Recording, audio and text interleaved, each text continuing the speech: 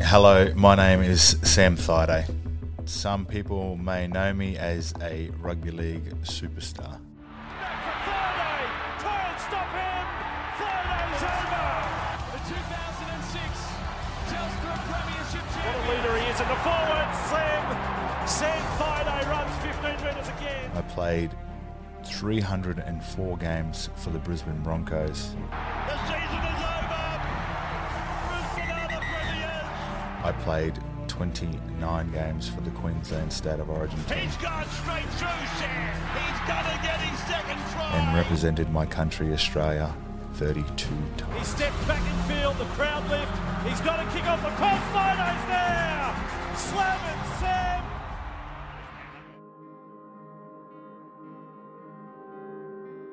The reason why I want to do this podcast is I want to paint a human element to some of the superstars or the people that we look up to or the people that we put on these pedestals. Hopefully I can, with my story and getting my story out, encourage more people to speak up and show people the human side of us as well, because we are human. So things kind of happened crazy fast for Rachel and I. Getting together after a long-term friendship, we got engaged and married in the 1 year, because it was, you know, your life revolved around the rugby league season, and you know, when it started, when it finished, when you could squeeze a wedding in, and it was either going to be we do this in 6 months, or we don't do it Sam at all. was questioning whether I'd still be there the following year. So, we got married after being together for a short period of time. And then 2 years later, in 2013, our oldest daughter, Gracie, comes along. And, you know, that was an amazing time in both our lives. And That's what we like to call our first Origin baby came along. I think every couple does it. You work it out and you go, when was it? Yeah. And you're like, oh, my God, it was straight after Origin. well, in 2014, Rachel comes to me after State of Origin and says, "Stay the hell away from me. Do not touch me." It was an ongoing joke. It was and an then ongoing 2015, Elsie arrives at the exact same time Yeah. as Gracie arrived. 2 days apart. Damn it. And then after that, I was like, I actually built him his own room because he was not even allowed to come near me. I was like, don't look at me, don't sniff me, don't anything me, go away from me, we are Don't done. shower, because I want you to smell terrible, so I don't want to come near you. 2015, we had our second little bambino, Elsie. It was testing She's times a tough in little cookie. 2015. Yeah. Life between Elsie coming and kind of towards the end of my football career is, you know, I'm starting to pick up a little bit more work, starting to do a few more fun things that, you know, away from the rugby league field that I really enjoy, some television work, some radio work. It's just flowing along. I think there was a few ups and downs. Like we talk about that roller coaster for me between 2015 and 2018. 2015, I had really bad postnatal, but never spoke about it. After our second one, I was so bad. And this has taken me a lot to be able to say this, even out loud or to everyone now on this podcast, is that, you know, postnatal and prenatal depression absolutely sucks ass. And I absolutely know what anyone is going through, if they're going through it now or if they've experienced it in the past, because, man, it's a hell of a ride. And I was deep for about 8 months of it, feeling like I didn't care for my child. And, you know, like not having that desire to want your child. And I've got so much hang up with it now because it's still so raw, and she's nearly 4. I have this guilt, constant guilt, which I'm trying to work through with, you know, other things in life, of trying to, I feel like I forever try and give back a little bit extra for her, because I felt like I missed out on that 8-month period of her life where I needed to be there, and I needed to be that mum that she needed to connect with. I just feel so guilty and shit that for 8 months of her life in that first period, I just couldn't give her what every child deserves. and you don't even know that you're going through it, and you don't even know. For me, like, I didn't even identify as that, because I feel like sometimes for me, and this is nothing to do with anyone else, is I had, even at that time, I identified depression as a weakness and as a sign of weakness, and then that was me showing my weakness.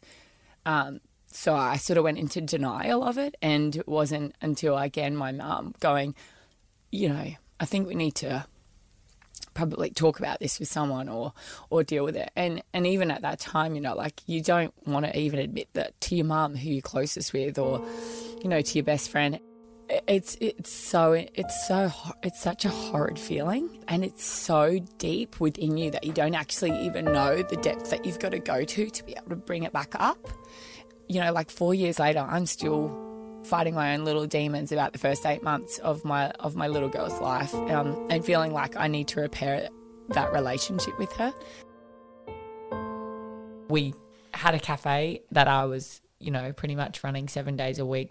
Well, Sam went in and made a decision to close it because it was going to be my health and sanity or the business. So we basically closed the business down because, you know, I basically wasn't swimming, I was sinking. And at the same time, you know, there was captaincies and there were no captaincies, and there was lots of turmoil in the football world, and I guess what made up the highs and the lows of that period of time between then and your retirement.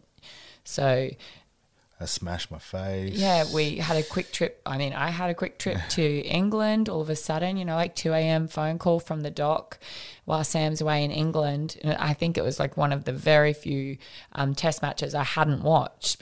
I don't know why, because I had 2 kids at home by myself and he's in England playing, and I always talk to him after the game. And holy shit, why is it? And I'm going, the doc's ring me. What? And it's 2 a.m. I answer it and I'm like, hello? And he's just gone, look, Rach, I'm really sorry to be calling you. He's okay. He's alive. I'm like, he's alive? He goes, look, we're just rushing in. It's emergency surgery. He's smashed half of his face, but he's alive. He can still move. Everything's working. We think that everything's okay. And I just remember sitting up going, he's not dead. He just was playing football. Like, what? This doesn't even make sense. And then I couldn't speak to him because he was pretty much out to it. So that was like 2 o'clock in the morning. And I think by 8 o'clock that night, I was on an aircraft and headed for England. So 2 a.m.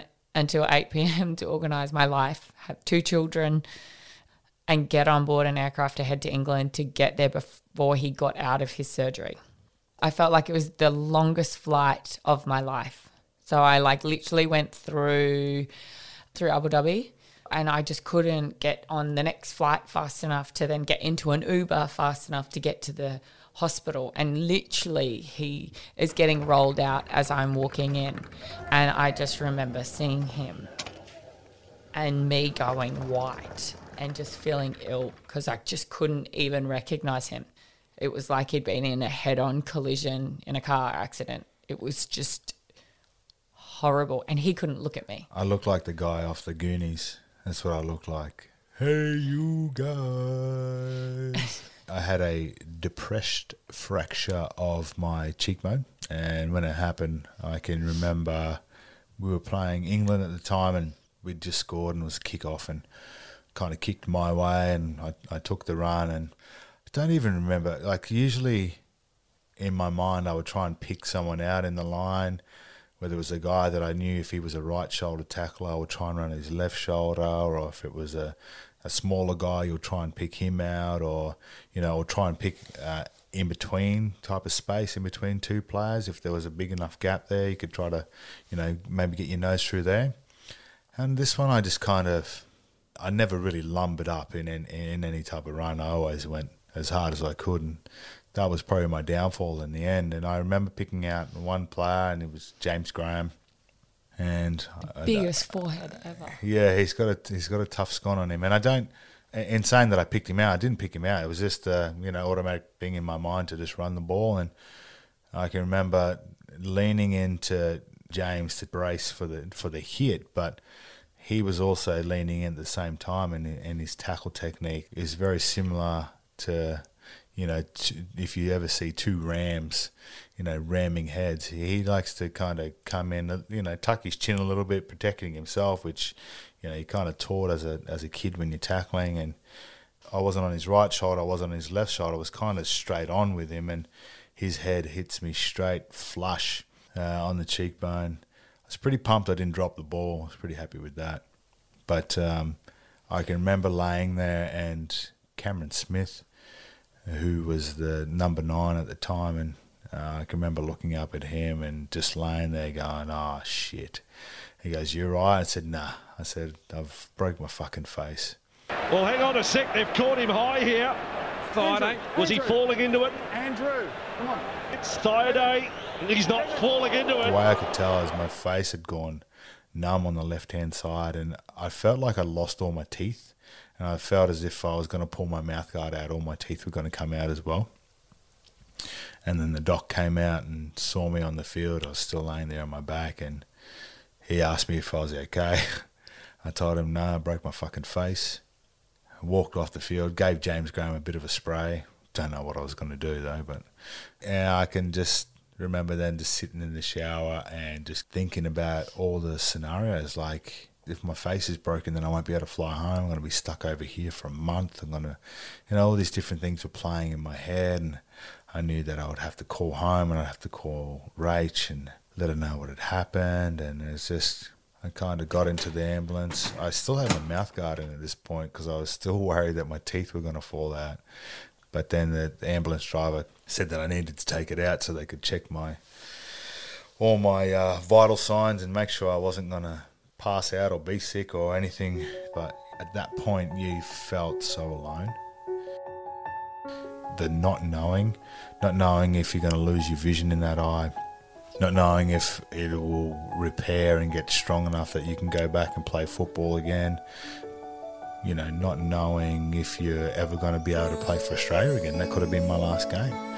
All those things kind of go through your head, and you know, this was a tour where we were pretty dominant as a team, and we knew that we were going to win, and I was a part of that, and we were having a good time over there. It was fun. I was really enjoying it, and then I get an injury like that, and it just brings you back down a bit.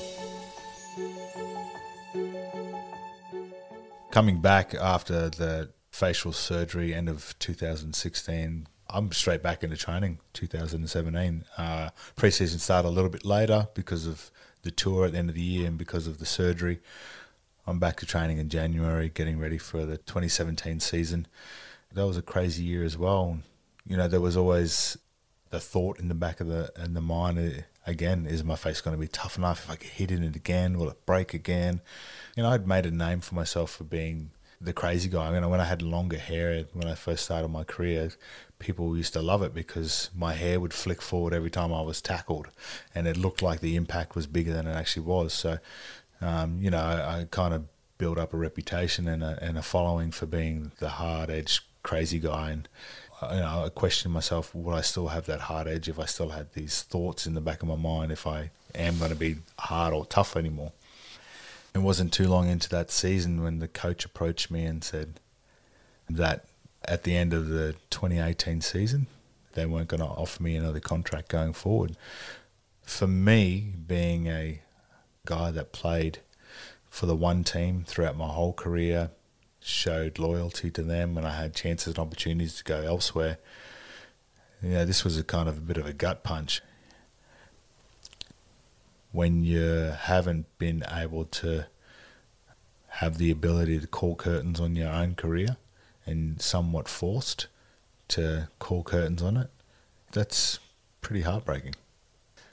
The conversation with Wayne was that he'd had a conversation with one of the journalists, and they were going to come and talk to me in the sheds after the game, and I was a bit confused by all this at that point in time. And he told me that he'd been speaking with the journalist and said that going forward I wasn't going to be offered another contract at the club. And then he broke the news to me, because he had to tell me, because a reporter was about to ask me questions about that. I was kind of blindsided by that and pretty gutted by the way that was handled. I don't come to work every day thinking whether I'm the coach or your friend. I just come and you know when I'm the coach and you know when I'm your friend, and if you don't, well, you better work it out pretty quick, otherwise you're going to struggle with it. But I'm not going to struggle with it because I've worked out long before. The hardest thing with being a professional sporting person is that you are a product, and once they've had enough of the product, they ship you off and get another product in. You walk into an environment and you work your butt off, and they give you a number when you come in, and it's almost as if that's your barcode and your use by date is stamped on you, and then you kind of, when that runs out, it runs out. And that's probably the worst part about the whole experience of being a professional sporting person, is that you can work so hard for so long to achieve your goals and fulfill a dream, but they're just as quick to chew you up and spit you out the other side. Having the ability to make the call yourself is something that I always wanted to do, and I still believe that I had things that I could contribute to the team, and that was probably the hardest thing. There were a lot of slaps in the face. There was receiving the captaincy of the team and then have that captaincy taken away from you because, you know, you didn't talk enough or you weren't doing this well enough as a captain. I had been given no guidance. I had been given no support. We had a long-term captain who had a lot of success at our club, and I didn't think there was enough of a support net there for me as a captain to really help me grow and develop in that role. And then when they saw the opportunity to get rid of me as a captain, they did it pretty quickly. That was a double-handed slap in the face that day. After a long season with the Broncos, representing my state, representing my country in the World Cup, I came home and had a couple of lengthy chats with the coach, and the coach's thoughts were that it would be best for myself and the team, and I play my best football when I don't have the added responsibility of being the Broncos captain. So it's with a very heavy heart. Today I stand down as Broncos captain. I've given over 10 years to this club, and it's been an absolute honour to have had the captaincy for the last 2 years, and to captain a team that I've loved for a long time as a young kid. This decision, even though it's probably been one of the toughest ones I've had to make in my footballing career, has been made to benefit the team, and myself being a team man and always trying to put the team first. I think me stepping back and stepping down as Broncos captain is hopefully going to benefit our team in the future. I think I see it a little bit differently. I remember I see football, and I always saw football as like a business place, right? It's your business place and you go there to do your work and then you come home and that's business life. I just saw it as an out to other people failing within the system, that they would use him as a scapegoat, make it look like he is failing them. When a sporting team doesn't start to succeed, we try and pinpoint what the bricks are, that might be bringing it down. Sometimes we don't want to look at what the real reason is. Sam was one of the bricks that just got pulled because it was easier to blame him and his captaincy and his leadership skills that were failing the team. It wasn't Sam. You can't expect someone to go in and captain an NRL side or any national side and not provide them with education, tools and mechanisms as to how to cope, and then also be able to provide that to 30 other young men that are coming through that are idolising, and looking up to you as a captain and basically to lead. So I think I can speak out of school in that sense of that was a really big time of the roller coaster ride. But I feel like that was very unfairly done. There was a lot of other bricks that should have come down at the same time with it. I'll just say instant coffee. When someone invites you around their house and delivers the news to you and says that you won't be the captain anymore. And hands you an instant coffee. That's That's just when you know. dismiss it. Yeah, some bad cards to be dealt. 2017 State of Origin series started, and I was selected for game 1, which is really good. I'd played 28 games for Queensland at that point in time, a career that started in 2006 as a 21-year-old, and I here in Brisbane for the start of the 36th series in this intriguing history. Well, Queensland attacking strong. Boyd, here's a chance. It might well be a try over there. Origin 1 is over. The final score, New South Wales 28, Queensland 4. I was really looking forward to playing 30 games for Queensland. That was one of my goals and a huge achievement. There's a special group for guys that play 30 games for Queensland. They're called the Statesmen. And I just would have loved to have been able to be a part of the Statesmen. Played the first game. We lost the first game. You know, there was talk after the first game that, you know, things need to change in the Queensland team and we need to evolve and grow if we want to continue the success. You know, we're going to have to maybe move some players on. And I had no indication that player would have been me. But when it was time to select the team for game 2, I did not receive a single phone call.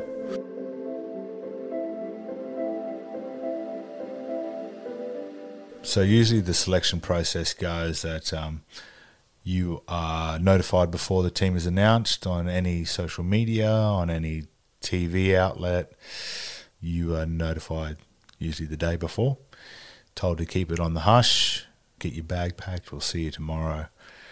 You know, I kind of sat around waiting all day. Pretty special day, actually, to be honest. It was my birthday, and we had some family over for dinner and cake, and the team was announced on the news. Queensland and New South Wales have announced their sides for Origin. And I said to her, I don't know if that's the team or if that's just the predicted team or whatever it is. I said to Rach, trying to, you know, keep a positive frame of mind. And it kind of wasn't until after the team was announced that I received a phone call from the coach at that point in time, and everyone's singing happy birthday to me, and I'm about to cut into my birthday cake, and I think I then poured a nice glass of red after that, and it was definitely a home pour, almost filled the cup up. I felt so disrespected for the way that things were handled. And even if Kevy would have rang me at 6 a.m. that morning and said, hey mate, we're going in a different direction this time around, I'm not going to select you, I would have been happier with that than the way that things were handled in that way. So pretty gut-wrenching. Do you think that it was almost the feeling of not being treated like a human being rather than just a product? That's why I talk about being a product. You are a number, you are a product when you come into that sporting environment, and that's the thing that sucks the most about it. And I felt like a piece of shit that didn't deserve the right to be treated in the right way, and you know, You just weren't treated with the respect of what a human being deserves. And essentially, if you were in a 9 to 5 and you were going to, well, I've got to go and fire Terry, I've got to go do that today, and you waited to the last second that you could as he walked out the door at 5 o'clock and just said, all right, Terry, don't worry about coming back tomorrow, mate, you're fired. That's what it felt like. It was the biggest kick in the guts and kick in the teeth as well at the same time. I'd been kind of, wasn't a great feeling at all. And then happens again. The Australian team announced at the end of the year in 2017, and the exact same thing happens again. You think you kind of know a coach or have earned the respect of a coach and really given them your time, and, you know, a year before you'd kind of put your body on the line for the team, you'd smashed your face up on the field for the team, and then not to be given the respect of a phone call to say that you're not in consideration or being selected in the Australian team was again another kick in the guts. And without even knowing, you know, I think it was the Anzac Day test we played in Canberra that year in 2017. Rachel came down and watched that game, and I can remember being out on the field for like an hour and a half after the game, and I walked around that field at Canberra and high-fived as many people as I could and signed as many autographs and took as many photos as I could, not even knowing that that was going to be my last game that I ever played for Australia. And that was absolutely crazy that, you know, I soaked up the moment. Even just that gap of like June to December and then not making the Australian team in December, you know, you can almost feel and gauge that distaste that he had for football. He was just heartbroken again. And I think Sam, being the loyal person that he always has been, it is naturally ingrained, I believe, in certain people in life that loyalty is just their thing. They're fiercely loyal. And he was through and through. And he respected but all the coaches like he would a best friend. So then not only to not make a team, he understood that part of it, but it wasn't necessarily the not making the team, but it was more just the way, hey guys, I'm not being treated like a human being. You know, I deserve to be treated with a little bit more respect and a little bit more loyalty that I've given you for the last 15 years kind of thing. And that really started to show through, and it really started to form some cracks because, I mean, that had started at the start of 2017 with Wayne sitting him down, basically having to tell him, look, I've talked about you to the journos and I've got caught out, so now they're going to come and talk to you, so I've got to tell you. That's the only reason getting told. That takes a lot of strength to be able to get your jersey on week in, week out, knowing that your product has an expiry date and it's already been set for you. And I remember that was probably one of the years I wanted off the roller coaster. I disengaged from footy because I thought there's no way that these people, these human beings, can give their everything to clubs, to businesses, and still be treated like this in an inhumane way. Like, you've got feelings. To the boy on the wall, sitting so quiet and still. Why are you there? Is it for fun or is it for thrill? To the boy on the wall, a boy, not yet a man. A lack of direction, not a single life plan. To the boy on the wall, what would your parents say? You don't know because you hide, stay quiet, you lock things away. To the boy on the wall, I don't think you will jump. I can feel your heartbeat. I can feel that throat lump. To the boy on the wall, snap out of it. Step back just a bit. Quick, the sun's going down. You've got to get home. Shit. You jump on your bike, a warm breeze on your face. Mind still blank, pushing the pedals with purpose and pace. Filled with confusion with what he just did. He was quite lucky, some would say, a fortunate kid. He had a mum, a dad, some brothers as well. But inside he had demons, his own little hell. He had a house, a roof, a bed to lay down, but pain had led him to the wall to stare at the ground.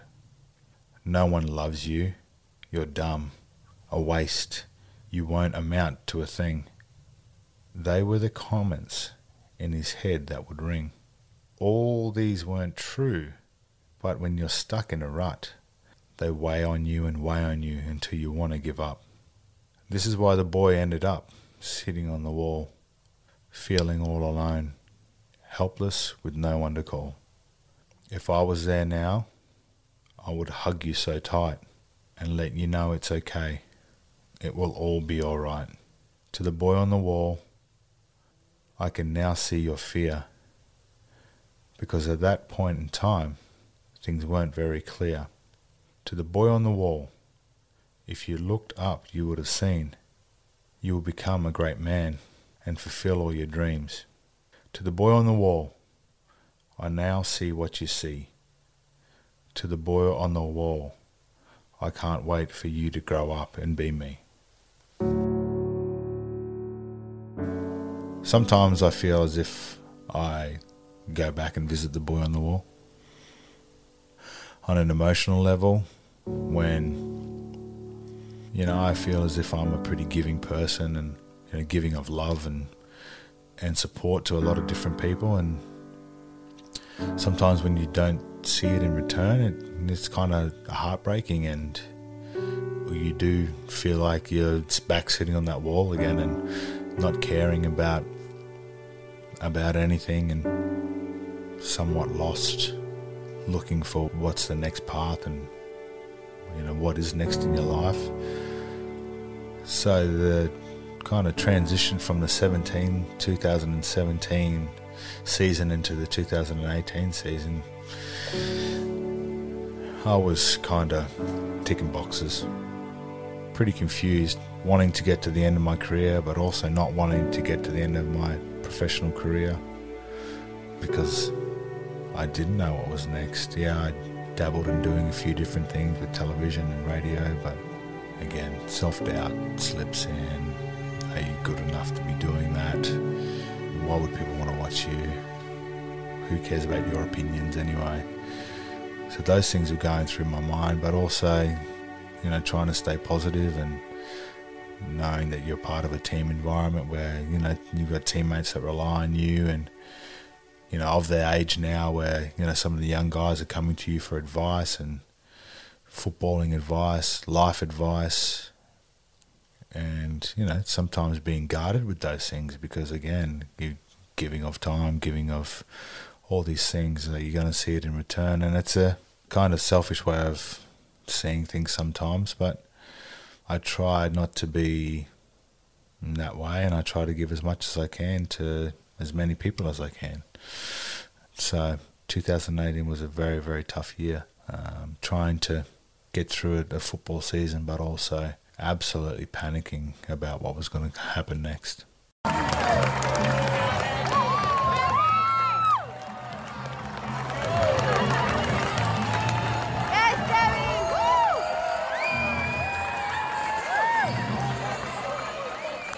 It's hard to say if I feel good enough now.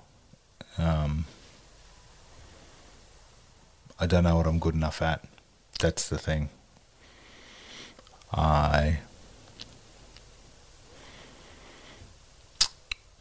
have some ideas and some dreams and things that I want to do, but I need to continue to work on making sure that the self-doubt and the voice inside my head is a positive one and not a negative one. Do you miss me at all? Do you think about the things we used to do? No, you couldn't stand tall. So why didn't you call?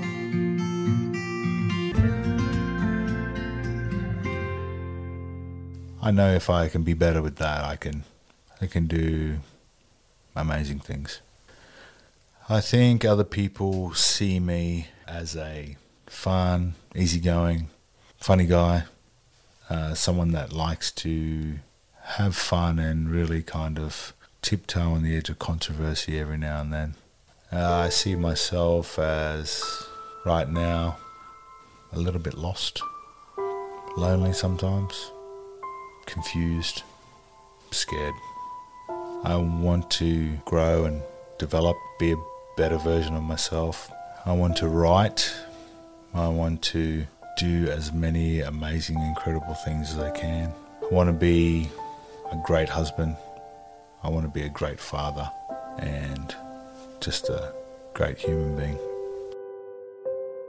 I just want to be able to leave my mark and hopefully help as many people as I can and help myself. I guess I worry for Sam in certain aspects of who he is and knowing, you know, where he's come from. And at the same time, I do believe that with the time and the space that he's willing to invest in himself now, he can become and will be and is the better version of himself. With that patience and that space and that allowance in himself, he can only give himself the best outlook possible to be the best human possible for him, no one else. The rest comes with it, I believe. But if you're willing to invest in yourself and put in the work and understand your emotions and why you're feeling it and how to give yourself the opportunity to be able to manage it and the tools and support around you, I think you can be the best version of yourself, and he will do it. He will do it because, you know, like that footballer that ran out in the field for the first time, anything he puts his mind to, he does it properly. It takes a bit to get there, but once he gets there, anything's possible.